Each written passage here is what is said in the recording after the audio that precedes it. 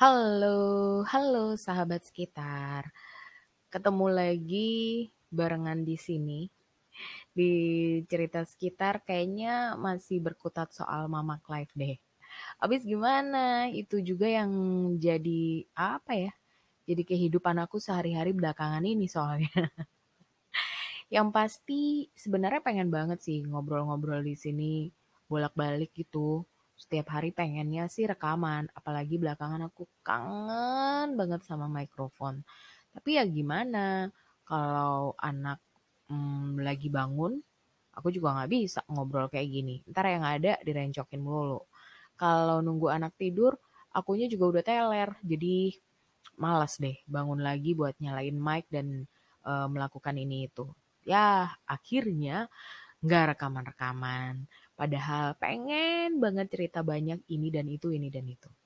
Oh ya, anakku udah 2 tahun sekarang. Terus kayak udah ngalamin banyak hal yang seru-seru aja gitu. Seru buat akunya dan semoga aja seru buat dia ya.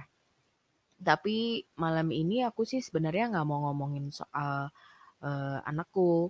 Jadi itu entar aja lah di obrolan-obrolan entah kapan. Kalau malam ini lagi pengen ngobrolin soal WhatsApp group.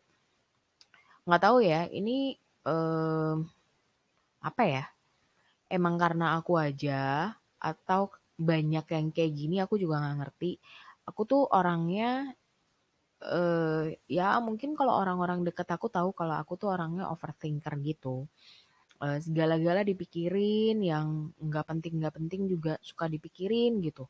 Suka dimasukin ke hati yang kadang-kadang bikin capek sendiri. Ngerti sih kalau sebenarnya itu bikin capek, cuma ya gimana dong, nggak bisa nggak dipikirin gitu, kepikiran aja. Jadi ya nggak tahu, aku lagi berusaha untuk mengatasi hal ini dari diriku sendiri dan semoga aja berhasil. Terus aku tuh orangnya juga gampang banget apa ya, ngerasa takut orang lain itu nggak suka sama apa yang aku lakukan atau sama reaksi yang aku berikan. Jadi mungkin itu ada kaitannya sama aku yang overthinker tadi. Jadi segala-gala tuh aku harus pikirin, ini kalau misalnya aku ngomong gini orang kira-kira reaksinya kayak gimana ya, mereka bakal suka apa enggak ya, dan lain sebagainya, dan itu bikin capek banget sebenarnya. Nah, salah satu hal yang eh, apa ya, cukup menguras menguras pikiran aku, yang walaupun sebenarnya harusnya enggak, itu adalah soal WhatsApp grup yang bertebaran di handphone aku. Em, Gini deh, WhatsApp grup sekolah itu aja ada mulai dari SMP. Terus eh, SMA ada lagi, ada WhatsApp grup SMA Jakarta, WhatsApp grup SMA waktu aku di Surabaya, WhatsApp grup kelas. Terus sekarang karena aku tinggal di satu tempat sendiri, di kompleks sendiri gitu, ada WhatsApp grup kompleks, ada WhatsApp grup blok di kompleks itu. Kalau WhatsApp grup kompleks itu kan kayak ibu-ibu semua kompleks itu ada di situ. Terus ada WhatsApp kerjaan, ada WhatsApp teman-teman geng yang itu ada kebagi-bagi lagi, dan sebenarnya aku lupa ada beberapa WhatsApp grup lagi yang nggak aku ilangin karena aku juga nggak enak, padahal aku juga nggak ngobrol di situ. Ya gitu, jadi em, aku kebanyakan menjadi apa ya, menjadi anggota pasif yang cuma bacain atau kadang-kadang tanpa aku baca untuk beberapa WhatsApp grup yang ada, yang ikut karena nggak enak doang padahal aku merasa aku nggak butuh, itu aku cuma eh, lihat notification ada berapa terus aku langsung mark as read gitu. Mark as read gitu terus ya udah deh, eh ya gimana ya, habis hmm, selama menurutku nggak mengganggu, ya ya aku biarin aja sih walaupun aku nggak ngobrol juga di situ. Tapi belakangan tuh aku lagi ngerasa WhatsApp grup kompleksku itu tuh termasuk salah satu WhatsApp grup yang aktif. Setiap hari ada aja ibu-ibu yang berbagi cerita tentang hari-harinya dia atau komen berita-berita yang ada di sekitar, ngasih informasi, terus juga jualan. Jualan apa aja, mulai dari jualan kue, jualan makanan besar, jualan baju-baju, buka jasa jahitan, pokoknya ada aja deh setiap hari. Sebenarnya buat aku nggak masalah sih, cuma kadang-kadang aku tuh ngerasa beberapa di antara mereka tuh kayak lebay banget gitu menanggapi sesuatu gitu. Hmm, pengen komen tapi takut berantem, pengen gak dikomenin, akunya kesel sendiri. Nah biasanya kalau hal itu terjadi, apa yang aku pengen ungkapin, unek-unek yang aku punya, itu aku WhatsApp-nya ke suami aku, yang mana dia selalu bilang, ngapain diperhatiin sih, ngapain diurusin sih, gitu. Walaupun dia tahu sih istrinya pasti karena orang yang overthinker ya begitulah ya. Dikit-dikit kesel tapi nggak bisa bilang, takut orang ngomongin apa gitu, jadi ngomongnya ke dia. Bolak-balik kayak gitu mulu. Sampai sekarang sebenarnya aku belum punya solusi untuk masalah itu. Bukan masalah sih sebenarnya, cuma ngerasa keganggu aja gitu. Nggak pengen baca tapi kepo. Nah ini dia nih. Overthinker plus kepo kayak aku dengan bintang yang kayaknya mendukung keduanya itu, plus MBTI yang menurut aku pas banget buat aku. Nah itu tuh kayak satu kesatuan yang membuat semesta mendukung aku melakukan seperti ini. Pembelaan sih, tapi ya begitulah yang terjadi. Nah, apa ya, kadang-kadang nih misalnya urusan remeh-temeh kayak mau bikin polisi tidur atau nggak mau bikin polisi tidur aja tuh bikin berantem di WhatsApp grup kompleks.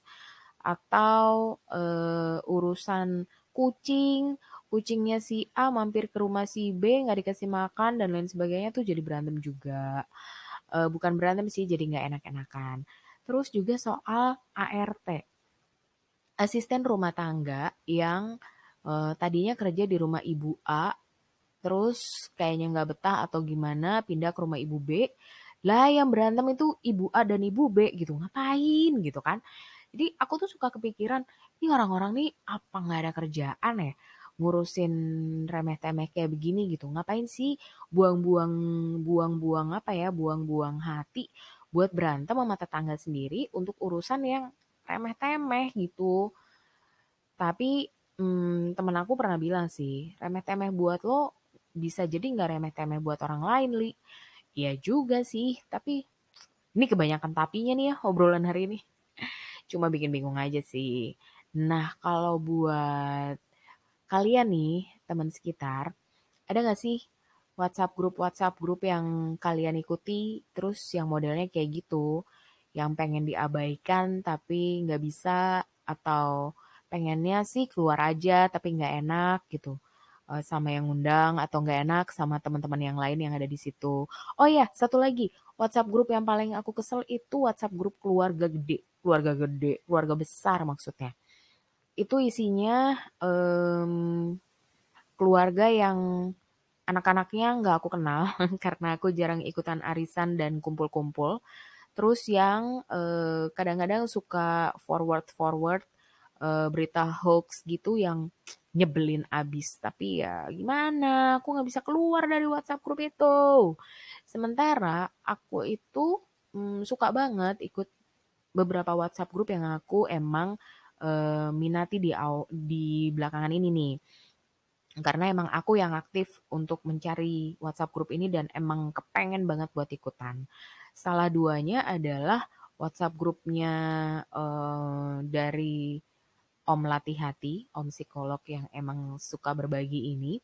Sama satu lagi WhatsApp grup WhatsApp grupnya HS karena aku sempat ikut webinarnya Mas Aar dan Balala, dan di situ banyak banget informasi, terus juga sharing cerita dari para orang lain gitu, orang tua atau juga orang-orang yang pengen jadi orang tua berkualitas gitu yang bikin aku jadi semakin terbuka untuk eh, mencari tahu banyak hal mengenai bagaimana sih sebenarnya aku harus bersikap atau aku harus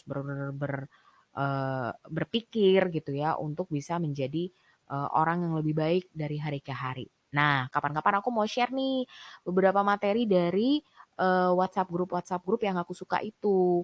Tapi ntar ya, kalau aku udah nggak apa ya nggak keburu-buru waktunya. Cuma untuk yang sekarang curhatnya ini dulu ya. Kalau kalian apa sih WhatsApp grup yang paling kalian sebelin atau paling kalian pengen hapus sebenarnya dari WhatsApp kalian tapi nggak bisa dihapus karena emang nggak enak atau karena emang kalian merasa ya udahlah ada aja lah di situ pasif dah gitu. Oke, kalau mau berbagi cerita boleh banget silakan.